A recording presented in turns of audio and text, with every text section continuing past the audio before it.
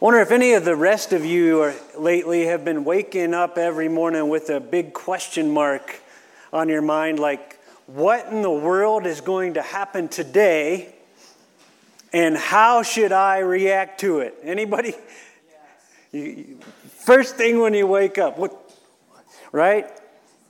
I saw a post this week that indicated just how unsure we are right now of what to do and how to do it.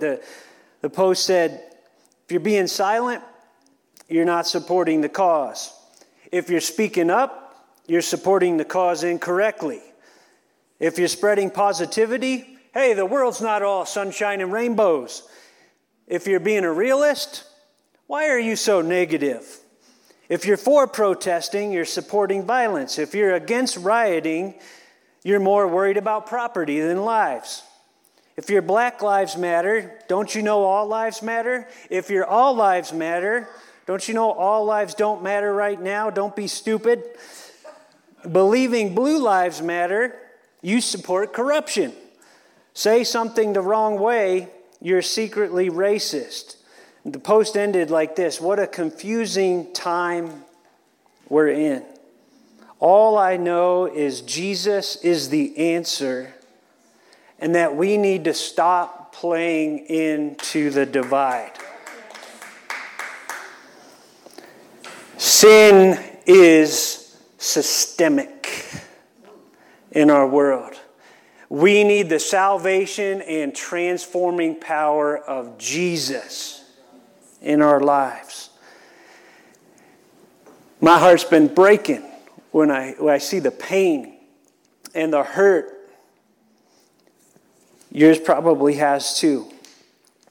And then I think about God's timing. How many of you know God's timing is sovereign in everything? I even think about His timing in the passage we're in today. And I can't help but tell you, there have been times I've been tempted to elude this passage, but I will not do it because it is God's Word, and we are going to preach it. We're going to preach it in context, which is hugely important this morning. This passage, you'll see what I'm talking about. It's Ephesians chapter 6, verse 5. We've talked to husbands and wives. We've talked to parents and children. And now he's going to talk to bondservants and masters. And if you look at some translations, it says slaves, which right away, if you're like me, it brings up red flags in your heart. What's going on here? Okay?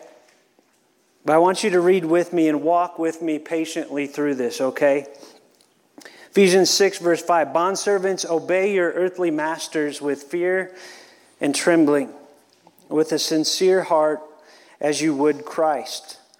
Not by the way of eye service as people pleasers, but as bondservants of Christ, doing the will of God from the heart, rendering service with a good will as to the Lord and not to man, knowing that whatever good anyone does, this he will receive back from the Lord, whether he is a bondservant or is free. Masters, do the same to them and stop your threatening, knowing that he who is both their master and yours is in heaven, and that there is no partiality with him. I preach this, because it's in God's Word. It's in the book we're going through. I didn't choose this right now. It's where we're at. But I also preach it because I don't know if you've ever been in a conversation, either online or in person with someone, and you bring up the Bible. And sometimes one of the quick retorts is, oh yeah, is that the same Bible that condones slavery? And the Christian is supposed to, at that point, bow his or her head and walk away saying, oh my goodness, I didn't know my Bible condones slavery. That's the expected response. But I want to say to you today, the Bible does not condone the slavery that it records. It does not condone it. And I'm not just going to say that. I'm going to explain to you why I believe that. So how does God look at slavery in the Bible? Well, number one, he saw it as part of a fallen, broken world, a reality in a broken world.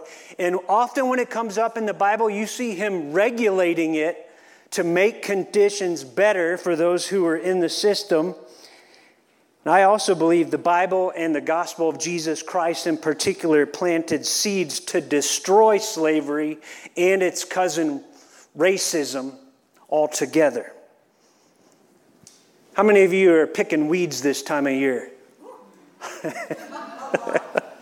Man, there are two ways to go after a weed, right? Maybe more. I saw one guy with a torch. I didn't think about that this morning, but the two that are most common at my house, you try to tear it at the top, but what happens then? You just get a couple leaves, and then a couple weeks later it grows back, right?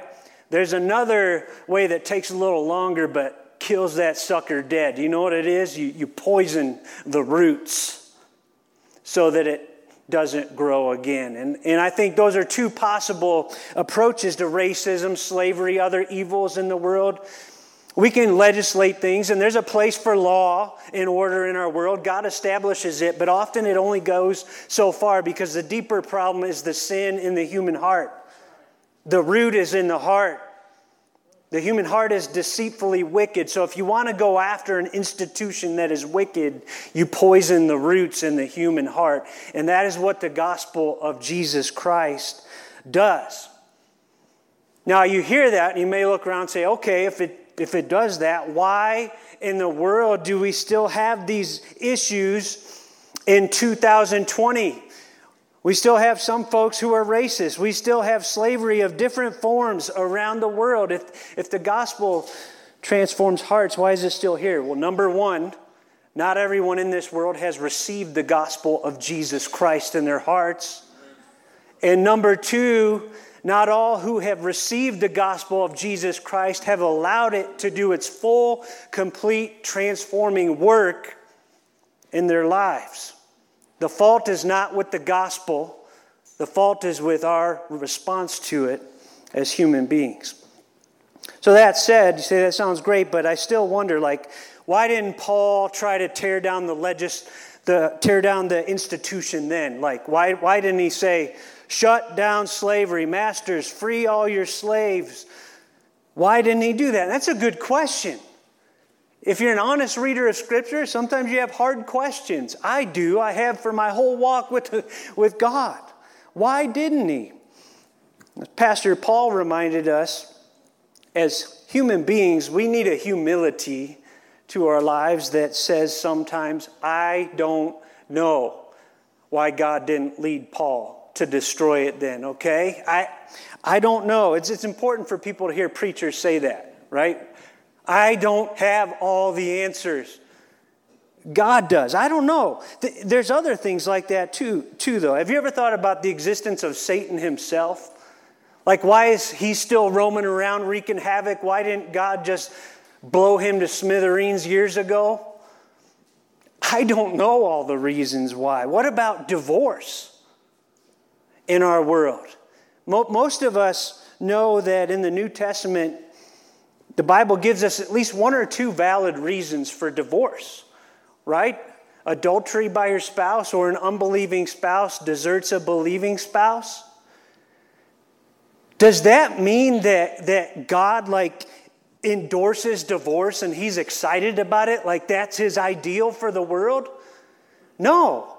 When the Jewish leaders talked with Jesus about that, he took them back to the garden, Adam and Eve, and he said, what God has brought together, let man not separate. That's the ideal. Why did he say divorce was allowed in certain circumstances? Because of the hardness of man's heart.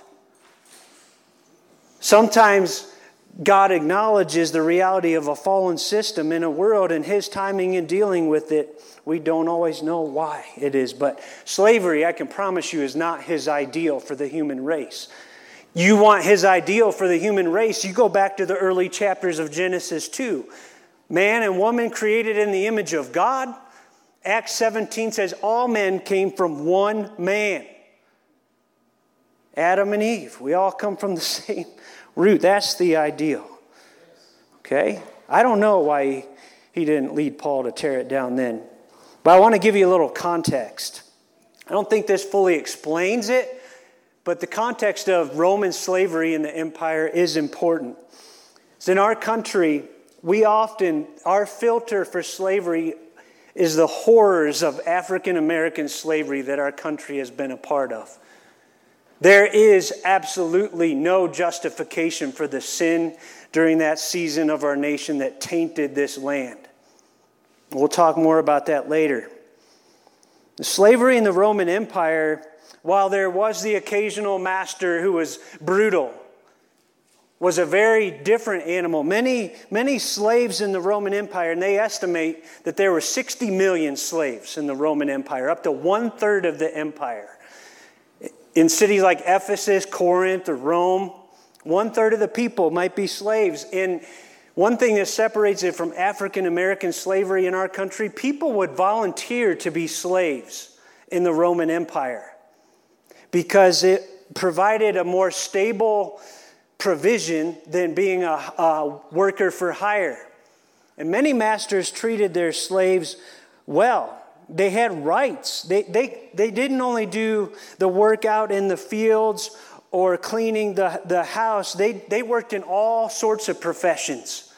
In fact, if you looked at the average slave in the Roman Empire next to his master, you wouldn't be able to tell the difference. They came in many different social classes. It wasn't a social thing. It wasn't a racial thing. And many of them were released by the age of 30 and went on to surpass their masters in wealth and property, sometimes even acquiring other slaves of their own. Does that make it okay?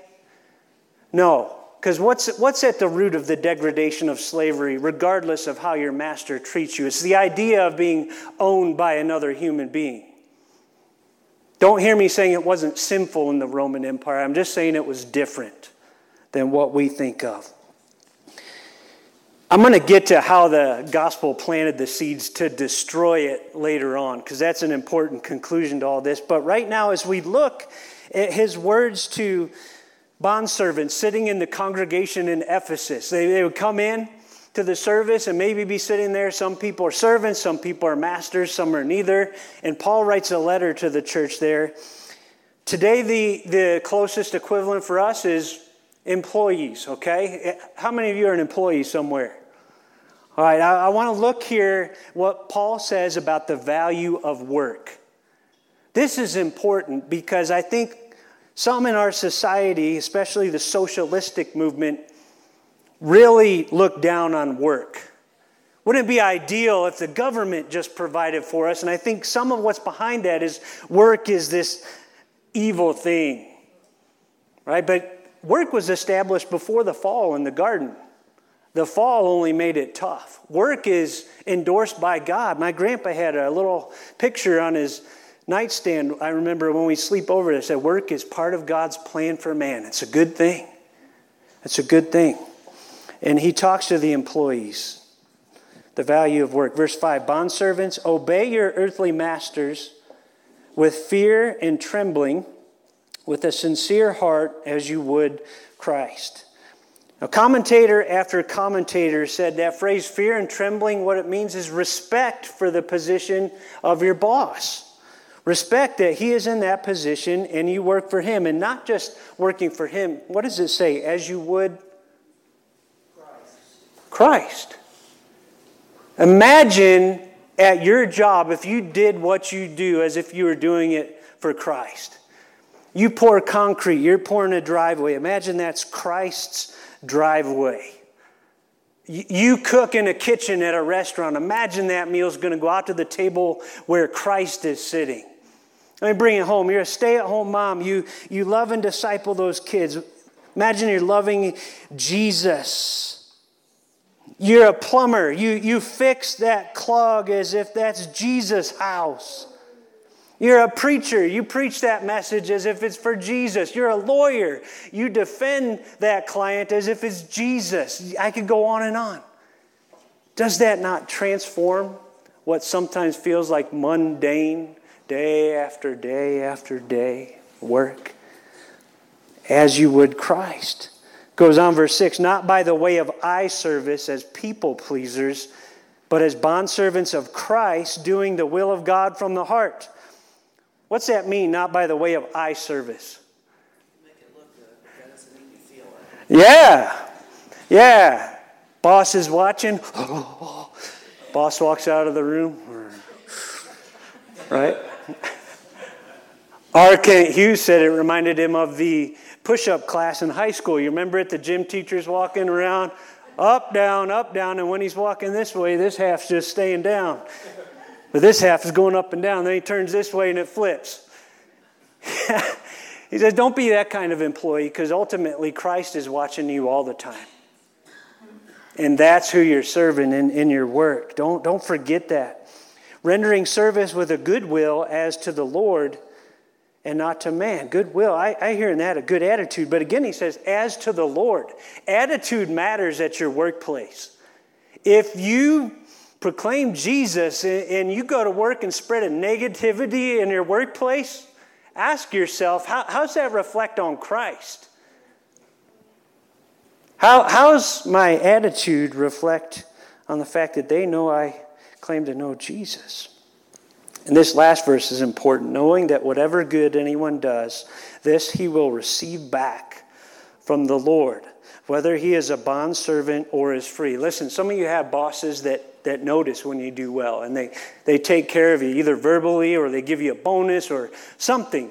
Some of you have bosses that probably do not. Especially in that situation, remember that one day, all that work you do, you're going to stand before Jesus, and he's going to reward you for every bit of hard, excellent work you did for him, whether your boss noticed it or not. What a moment that will be when we stand before the Lord. I blew it in this area once as a young man. I learned some hard lessons as a 19-year-old. Some of you have heard this story. I got a job at a factory where my job was to sand a piece of metal on this power sander. And I got hired. I was excited. And I thought, man, wouldn't it be great to bring my boombox in with my Christian cassette tapes? And so I bring it in, which in and of itself is not a big problem, except I'd show up day after day after day, 5 minutes late with my Christian music. And all day long, I'm jacking up these metal pieces. I was not getting them right. I was not putting in the focus and the excellence that job needed. And I became clearly aware of that the day my boss called me in and fired me. And I went to Mill Hollow, a place where we had a lot of family reunions growing up, and I cried. And I'm like, man, I blew it. That was a learning experience for me. It's not enough to play Christian music or talk Christian talk. You go in there, you want to do work and show up on time that reflects that I know Jesus. I read a story about a prince of Poland that called Harold Okenga. He was pastor of Park Church in America, a Christian church. He called him over to his property in Poland, this Polish prince, and he said, you see that man right there? He's a Christian, and he's the hardest worker on my property. He's the reason I called you, because a man who works like that, I want to find out more about his religion. Wow. The man's hard work led him to explore Christ more. Does mine? Does yours? I talked about this with a friend this week who God has been laying it on his heart to leave his position. And one of the things we were wrestling through is he's ready to go. He wants to obey God, but should he just walk in there and say, I'm done? Or should he turn in a 2 weeks notice? And what we talked about was, if you were the boss, what would you like? Would you like an employee to just come in and say, I'm out of here? Or would you like that 2 weeks notice? Which is going to reflect better on Christ? And he said, that's what we're going to do. How's my work reflect Christ? I want to invite you guys to do something we don't always do in here. Pull out your phones, if you got internet, and Google praying hands. It's a piece of artwork you've probably seen by Dürer. That's the last name, D-U-R-E-R. Go ahead, take a second and Google it. And while you pull that picture up, whether you have it on your phone or you can envision it in your mind, I want to tell you a story I heard about that picture. Now, I got to be honest. There are about 5 different stories about it, so I don't know if this is true, but just take it as an illustration, okay? It's powerful as an illustration, at least. Albrecht Dürer was the artist who made that famous piece of art. And he had a brother named Albert. Now that alone makes it confusing. Albrecht and Albert. We'll try to keep this straight. Albrecht and Albert grew up in a family of about 18 kids. 18 kids, and their dad worked hard. They both loved art, Albert and Albrecht.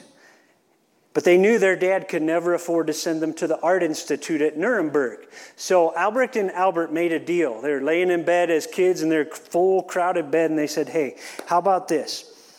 One of us will go work in the mines, and we'll fund the other one to go to art school. And then if the one in art school starts to do well and starts to sell his work, then we'll trade so the second one can go. And so they made the deal, and Albrecht went to Nuremberg and started doing great work, passing his professors and selling things.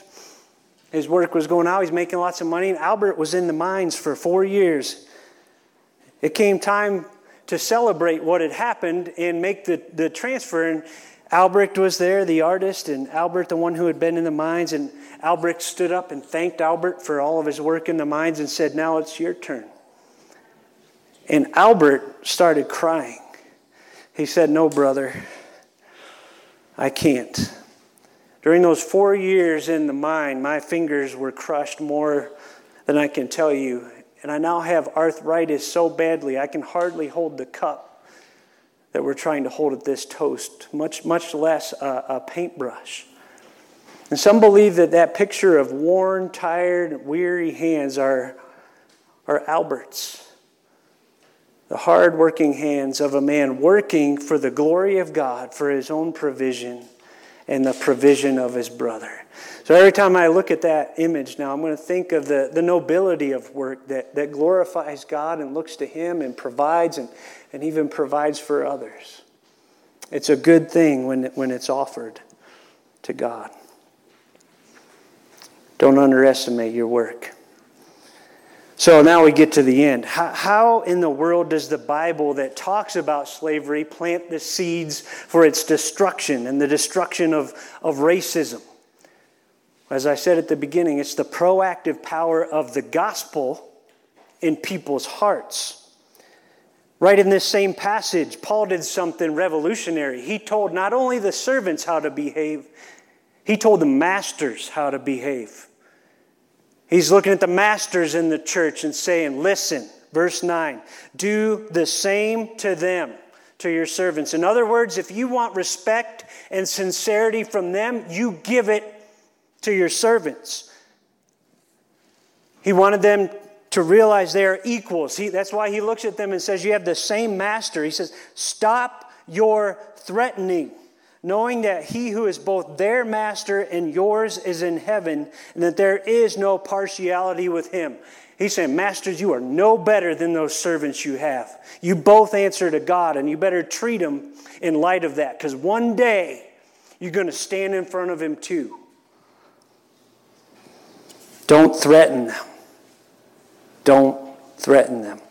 Even in the Old Testament, which talked about slavery sometimes, 3 verses, Exodus 23:12, masters are told to rest their slaves. When you take the Sabbath, your slaves get rest too.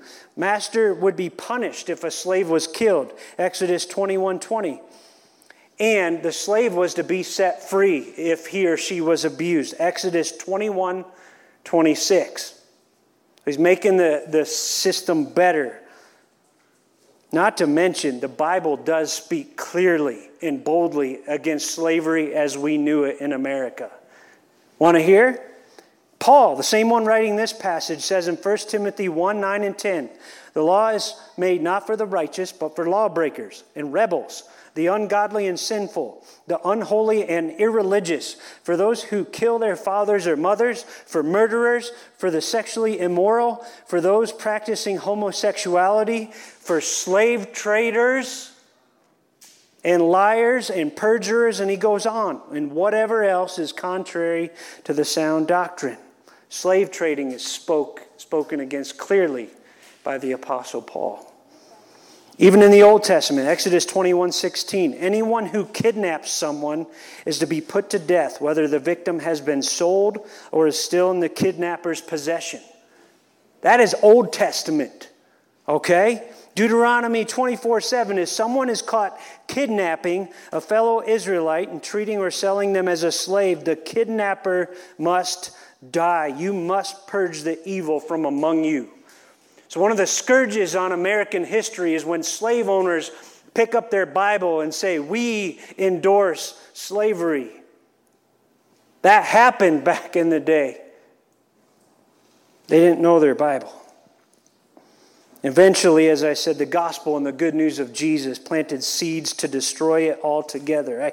I think of it, the gospel, almost like a Trojan horse. If slavery and racism is this city with an awful strong wall around it, the gospel shows up in a Trojan horse, which looks pretty innocent. But then that Trojan horse, if you know the story, it gets in the city and the soldiers come out and start tearing the place down. That is what the gospel does. You say, what are the soldiers in the gospel that tear down these strongholds? Well, there are a couple. Galatians 3:26. So in Christ Jesus, you are all children of God through faith. For all of you who are baptized into Christ have clothed yourselves with Christ. There is neither Jew nor Gentile, neither slave nor free, nor is there male and female, for you are all one in Christ Jesus. You are equal in Christ Jesus. That is something that will tear down slavery and racism. Philemon, the whole book. Did you know that Philemon was a slave master? And Paul encouraged him to welcome back Onesimus, who was a runaway slave. Listen to what Paul said. Welcome him back, no longer as a slave, but better than a slave, as a dear brother. He's getting after Philemon's heart. Welcome him back as a brother. So it's almost like what Paul was doing was notching the tree with his axe, so that it could be knocked down in due time. I want to give you a couple examples in history of how these truths have moved people, Christian people, to be proactive on fronts like this. I think the Christian church is at its best when it's proactive. A lot of what I see these days is people reacting after the fact, after the world is calling something out. The best of Christian history is when the church is proactive, at the front, leading the way, showing what unity and equality looks like. William Wilberforce is one man I think about. He was in British Parliament. A verse that inspired him was Acts 17:26. From one man he made all the nations, that they should inhabit the whole earth. That conviction gripped him. We all came from the same man. So he's looking around at the slave trade in the British Empire. And he worked his whole life in Parliament to dismantle it. He was going against the culture. He didn't wait for the culture to say this is wrong. Everybody around him, many of them, fought against it. But he was standing up. He saw the abolition of the slave trade in the British Empire in 1807. And 3 days before he died in 1833, he saw those slaves set free. This guy was 5'3", 77 pounds due to sickness in his life. I thought about those dimensions. Where's Liz? Powerful things come in small packages. when God, yeah, that's it. When God is in the picture, right? I want you to hear some quotes from this Christian. The gospel changed his heart, and then he brought it to bear in politics in his country. If to be feelingly alive to the sufferings of my fellow creatures is to be a fanatic, I am one of the most incurable fanatics ever permitted to be at large. He also said, you may choose to look the other way, but you can never say again that you did not know. I like this one. If you're young, we are too young to realize that certain things are impossible, so we will do them anyway. Last one from him. What a difference it would be if our system of morality were based on the Bible instead of the standards devised by cultural Christians. I also like that he was encouraged by John Newton. Most of you know he wrote Amazing Grace because John Newton was a slave trader on a slave ship. But God got a hold of his heart and turned him around. In this country, my favorite president of all time, Abraham Lincoln, he was also inspired by God's word. If God now wills the removal of a great wrong, slavery, history will find cause to revere the justice and goodness of God. He wrote to a friend one time, said, in 1841, you and I had together a tedious low water trip on a steamboat. You may remember, as I well do, that from Louisville to the mouth of the Ohio, there were on board 10 or a dozen slaves shackled together with irons. That sight was a continual torment to me. 2 more. I am naturally anti-slavery. If slavery is not wrong, nothing is wrong. My favorite one from him, whenever I hear anyone arguing for slavery, I feel a strong impulse to see it tried on him personally. Last but not least in this list, and we could go on with other Christians, Martin Luther King Jr. Reverend Martin Luther King Jr. Listen to him. The God whom we worship is not a weak and incompetent God. He is able to beat back gigantic waves of opposition and to bring low prodigious mountains of evil. The ringing testimony of the Christian faith is that God is able. He also said, take the first step in faith. You don't have to see the whole staircase. Just take the first step. Amen. He said, by opening our lives to God in Christ, we become new creatures. This experience, which Jesus spoke of as the new birth, is essential if we are to be transformed. Only through an inner spiritual transformation do we gain the strength to fight vigorously the evils of the world in a humble and loving spirit. 3 more. Love is the only force capable of transforming an enemy into a friend. We must develop and maintain the capacity to forgive. He who is devoid of the power to forgive is devoid of the power to love. There is some good in the worst of us and some evil in the best of us. When we discover this, we are less prone to hate our enemies. Last but not least, the first question which the priest and the Levite asked was, if I stop to help this man, what will happen to me?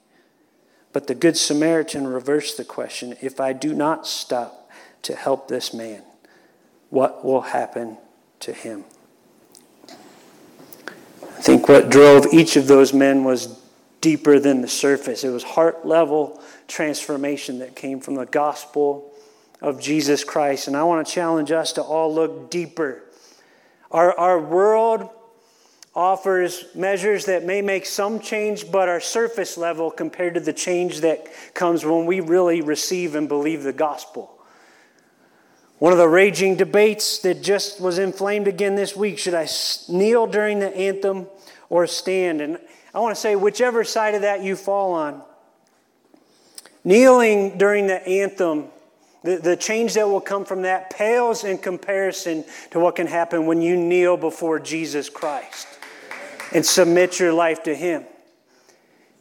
Standing during the anthem, whatever change that will bring pales in comparison to what will happen if you truly take a stand on Jesus Christ and the truth of His gospel and live it with your neighbor.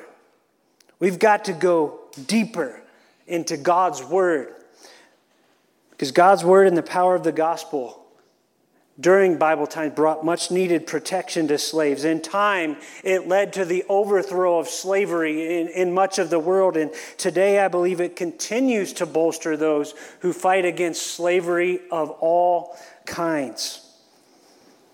I want to close by saying this. We have to go deeper than trying in our own human power to act nicer. It's deeper than that. We need to be spiritually raised from the dead and transformed by the gospel of Jesus Christ. This same book in Ephesians says it like this. Ephesians chapter 2, you were dead in the trespasses and sins in which you once walked, following the course of this world, following the prince of the power of the air, the spirit that is now at work in the sons of disobedience. Verse 4, but God, being rich in mercy, because of the great love with which he loved us, even when we were dead in our trespasses, made us alive together with Christ.